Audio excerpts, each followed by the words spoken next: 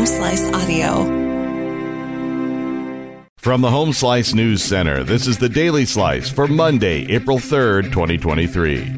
I'm D. Ray Knight. This is what's going on. Police arrested 3 people Thursday at a hotel on the 1500 block of North Lacrosse Street after one of them reportedly threatened to stab staff members. Eden Whirlwind, 24, was arrested on 2 counts of aggravated assault, obstruction, possession of a controlled substance, and possession of drug paraphernalia.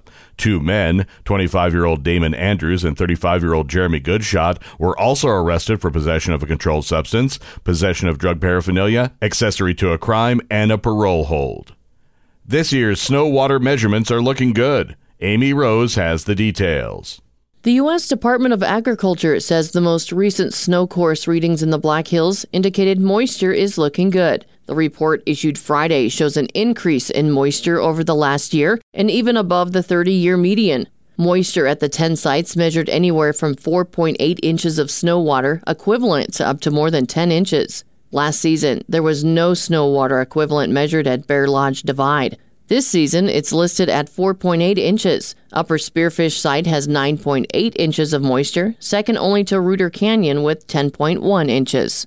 The Department of Transportation will hold a public meeting open house on Thursday, April 13th from 6 to 7:30 p.m. to inform area residents of the proposed Interstate 90 interchange reconstruction project near Box Elder from exit 61 to Westgate Road, including a section of Highway 1416. Representatives from SDDOT and project engineers will be available to answer questions, discuss the project, and receive community input. In national and international news, former President Donald Trump faces his most urgent legal challenge in New York, where he's set to be arraigned this week on charges arising from hush money payments during his 2016 campaign.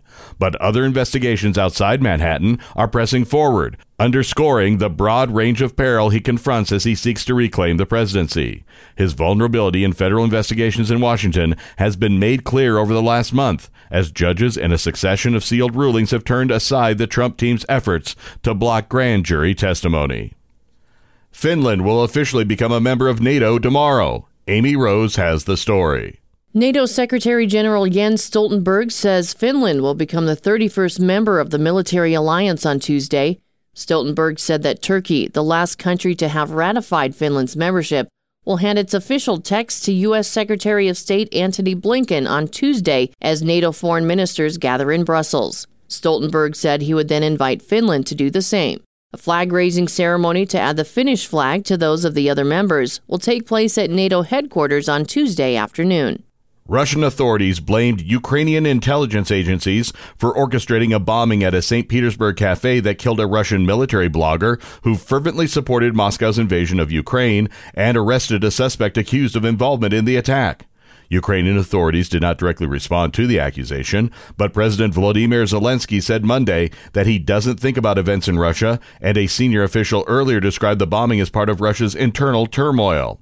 Officials said Vladlen Tatarsky was killed Sunday as he was leading a discussion at a cafe on the banks of the Neva River in the historic heart of Russia's second-largest city. Tatarsky had filed regular reports from the front lines in Ukraine. Your weather forecast from the Home Slice Weather Center. A blizzard warning is in effect from 6 p.m. this evening until Wednesday at 6 p.m.